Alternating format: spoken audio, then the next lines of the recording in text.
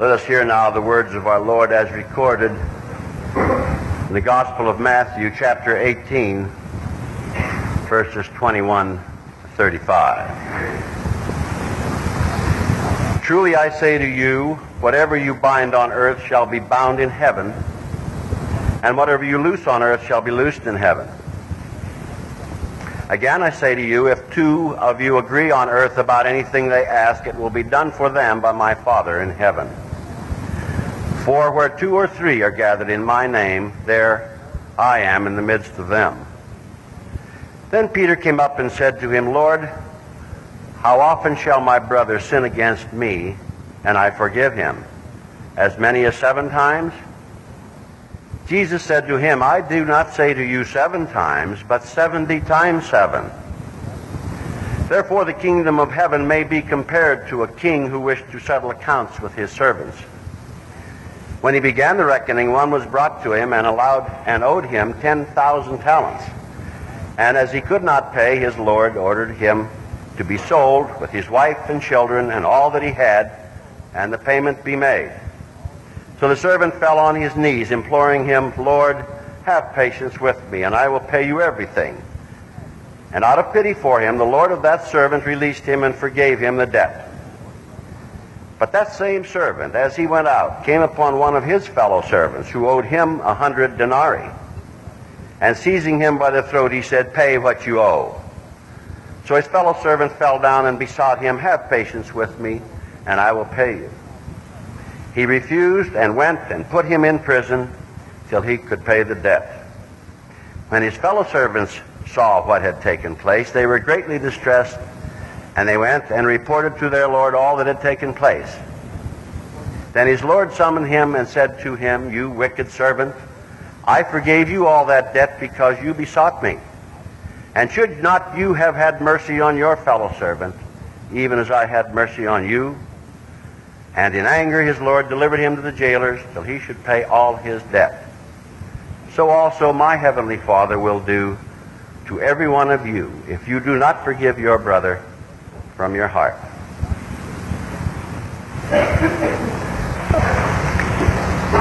This is Worldwide Communion Sunday. And on this day, from the rising of the sun at one part of the world to the setting clear at the other side, people will be gathered around the table of our Lord. Worldwide communion, though, is not for everybody in the world. That may sound rather startling to you, but I believe it is not. The sacrament, as we read in the Book of Common Worship, is for those who are truly sorry for their sin and wish to be delivered from the burden of them, who are very desirous and need the help of Christ to lead a holy life. It is for people who need forgiveness. And there are requirements for forgiveness. To be able to be forgiven, first one must have a sincere desire to be forgiven. Even the Lord cannot forgive the one who feels that he needs not to be forgiven. We laugh, we joke, we make fun. But the truth still remains, we have all sinned and come short of the glory of God. We're all sinners. We all, like sheep, have gone astray. Our sins are like scarlet. We all stand in the need of repentance. And the person who thinks he does not is a liar, and the truth is not in him. He deceives himself. We all need forgiveness. But the tragedy, you see, the tragedy on this World Communion Sunday is that there are some people who really have not the desire to have their sin forgiven. No, there's a priority that is greater than being in the house of the Lord gathered around the table. They really don't feel the need for forgiveness. And they refuse to accept the grace which is afforded to the world today in unity. And they won't be here. Now, of course, that doesn't include you because you are here. And that's good. Because before you be forgiven, you have to have a sincere desire for the need to be forgiven. And secondly, you have to have a belief in Jesus Christ that He and He alone has the power to forgive. The front of this church, like all Christian churches, is a cross. That is the eternal symbol of God's forgiveness through Jesus Christ. I will readily admit I cannot fully understand, nor can I explain for your understanding, the chemistry that took place when one individual 2,000 years ago was hanged upon two pieces of wood cleared halfway around the world. I can't fully explain to you nor comprehend myself exactly how it happened. But thank the Lord, we're not called to explain it. We're called only to believe it. And we are to believe that somehow, some way, God was reconciled with mankind through the death, through the broken body, the shed blood of Jesus Christ on the cross, Jerusalem, nearly 2,000 years ago.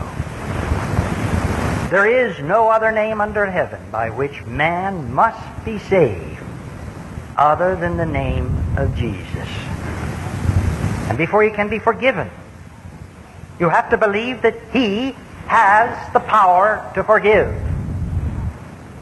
And that on that great historic day, which now we call Good Friday, which was confirmed by the open tomb of Easter morn, God was satisfied that the sin of the world, the sins that have been committed, are being committed, or ever will be committed, are taken care of.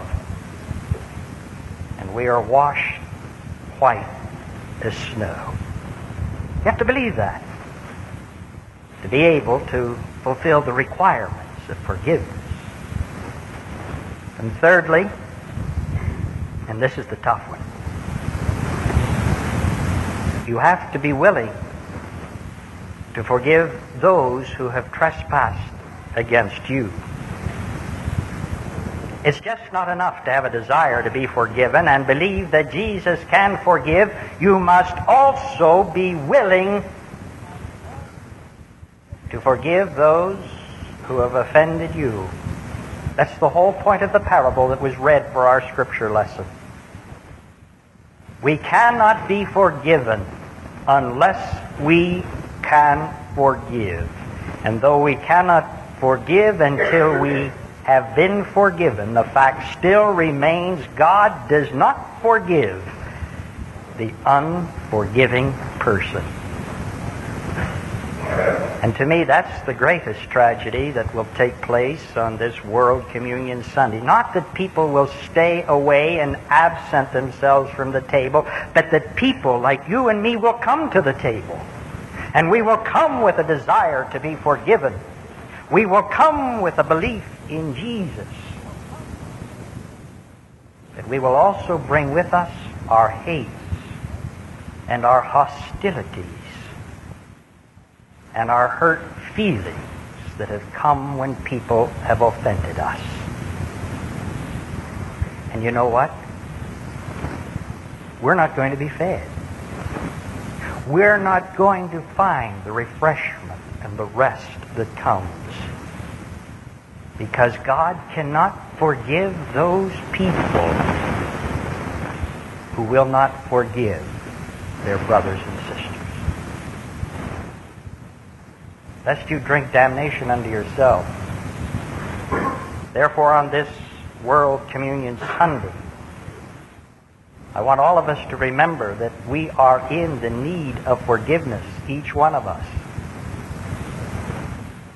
And each one of us also in this big wide world has somebody to forgive. Invest in the silence of this sanctuary and in the quietness of your own heart. You give up that hate, that hostility, that desire to get even, and you forgive. Maybe it's a husband or a wife, son, daughter, friend, colleague, associate, someone who hurt you years and years ago, or maybe somebody who offended you last night. Forgive that brother or sister. Forgive them not only for their sake, but your sake, and for the sake of God, who gave His own Son to forgive us. Forgiveness that can come to us only when we are willing to forgive. So all of you who are truly sorry for your sin and wish to be delivered of their burden, all of you who desire to lead a holy life, all of you who believe in Jesus that He can forgive you, and all of you who are willing to give up that deep-seated feeling and are willing to forgive, not once or twice, but 70 times 7. You are invited and you are encouraged to express that feeling of forgiveness and come and find forgiveness of God yourselves. So as we gather around the table, let us remember that our Lord Jesus, the night in which He was betrayed, took bread, and when He had blessed it, He brake it. And He gave it to His disciples, saying, "This is my body which is broken for you. This do in remembrance of me." And after the same manner also our Lord took the cup, and when He had supped, saying, "This cup is the new covenant in my blood. Drink ye all of it. For as often as you eat this bread and drink this cup, you do show the Lord's death till He comes." And now I, ministering in His name, take these elements to be set apart by prayer and thanksgiving for the holy use to which He has imparted them.